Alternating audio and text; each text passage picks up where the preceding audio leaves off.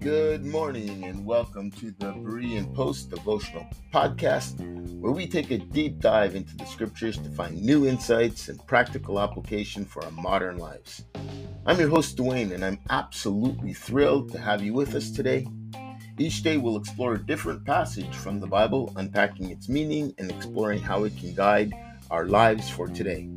So grab your Bible, your favorite drink, and get ready for an exciting journey of discovery. And if you want to stay up to date on all of our latest podcasts and blogs, be sure to check out bereanpost.ca. Also, join our Facebook group where we call ourselves Bright Future Bible Freaks, and we have a lot of fun there together. But right now, we're going to get started and jump right into today's devotional.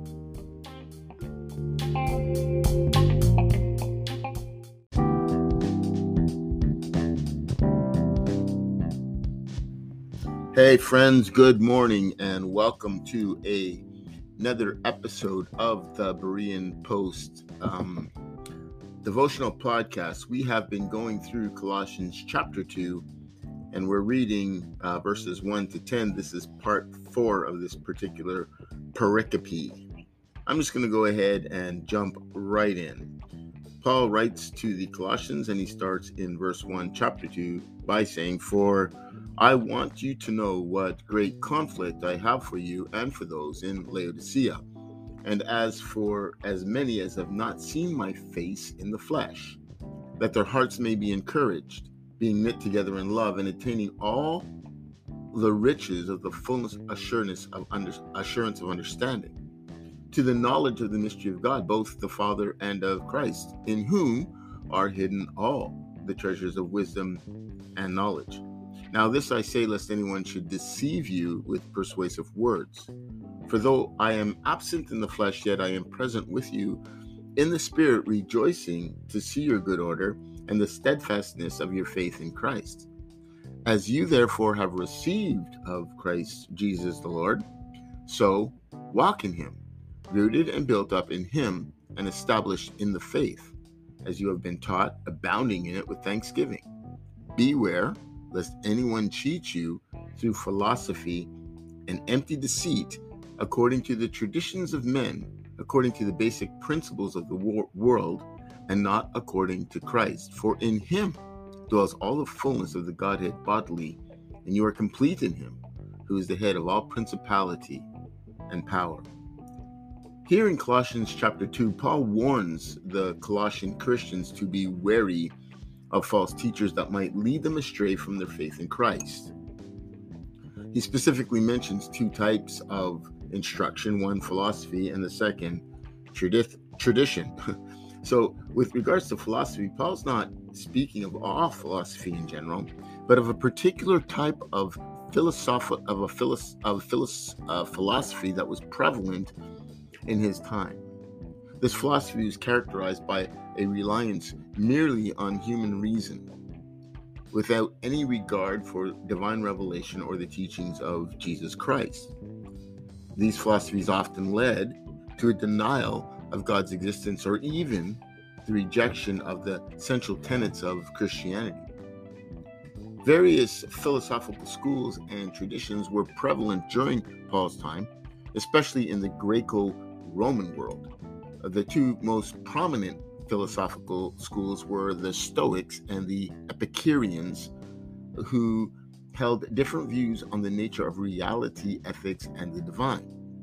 However, it's still not clear exactly if Paul is referring to, or what particular school, rather, of philosophy Paul's referring to here in Colossians chapter 2.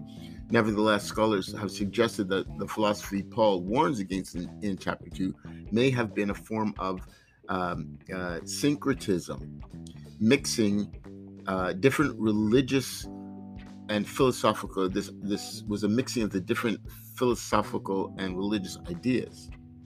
This syncretic philosophy may have incorporated elements of Judaism, Greek philosophy, and pagan mysticism, and was likely influenced by the Gnostic teachings that were prevalent in many of the early Christian communities. Now, as a side note, Gnostic Gnosticism was basically the combination of Egyptian religion and mysticism with Greek philosophy, as I understand it.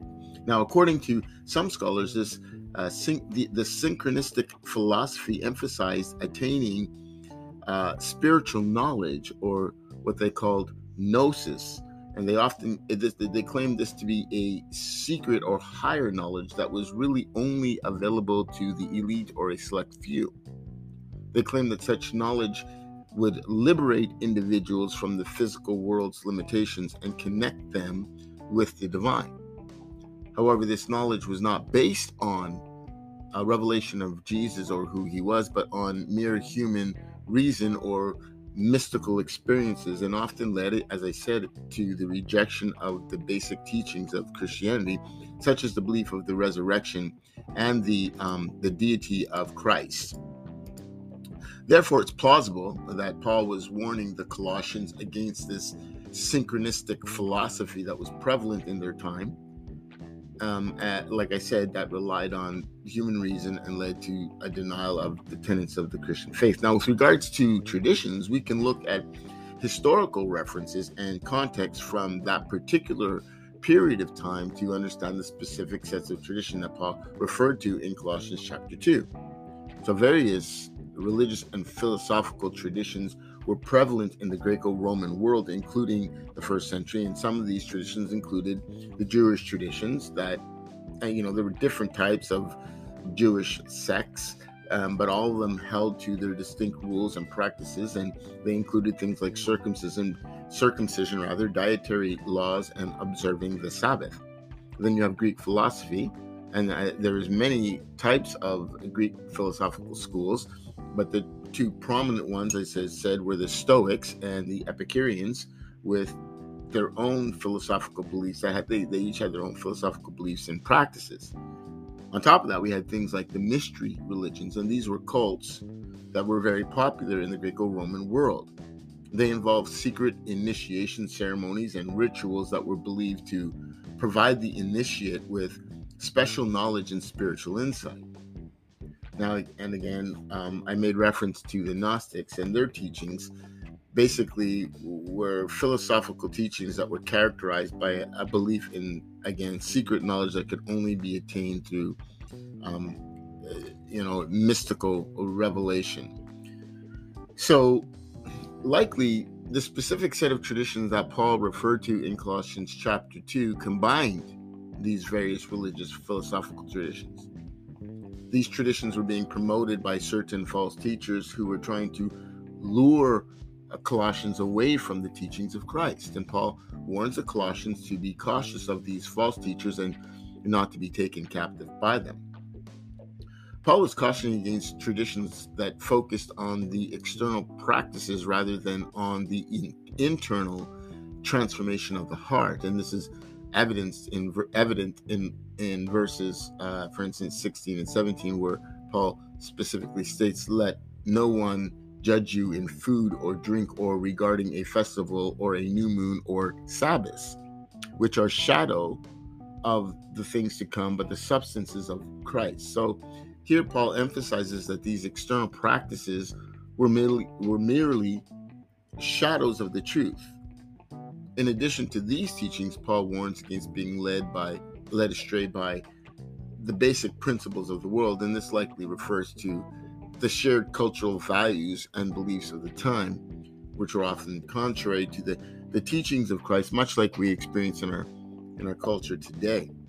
So the Apostle Paul warns the Colossians about the dangers of false teachers who infiltrate the church and distort the gospel with persuasive arguments and deceptive practices.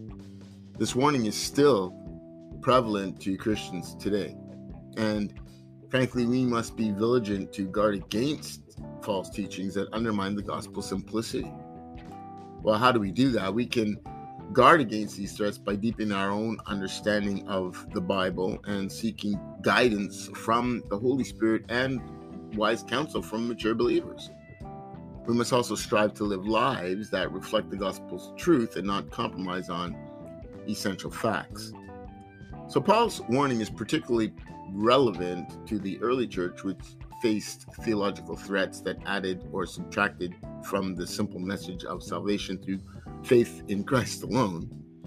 But still today, as believers, we must hold fast to the gospel's truth and to preserve it for future generations by being rooted in our faith and continually seeking to grow in our knowledge and understanding of God's word.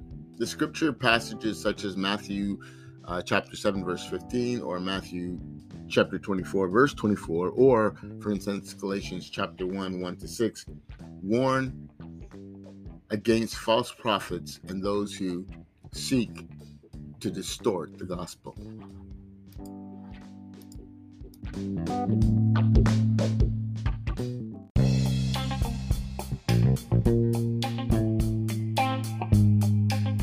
Thank you for tuning in to this edition of the Berean Post podcast. I hope you've enjoyed our discussion and it's brought you some encouragement and insight. Hey, if you want to stay up to date with all of our latest blogs, posts, and podcast episodes, be sure to visit bereanpost.ca and subscribe. Don't forget to share our website with your friends who might need some inspiration or motivation. You can also join our community of Bright Future Bible Freaks on Facebook. Until next time, may peace and blessings abound in your home.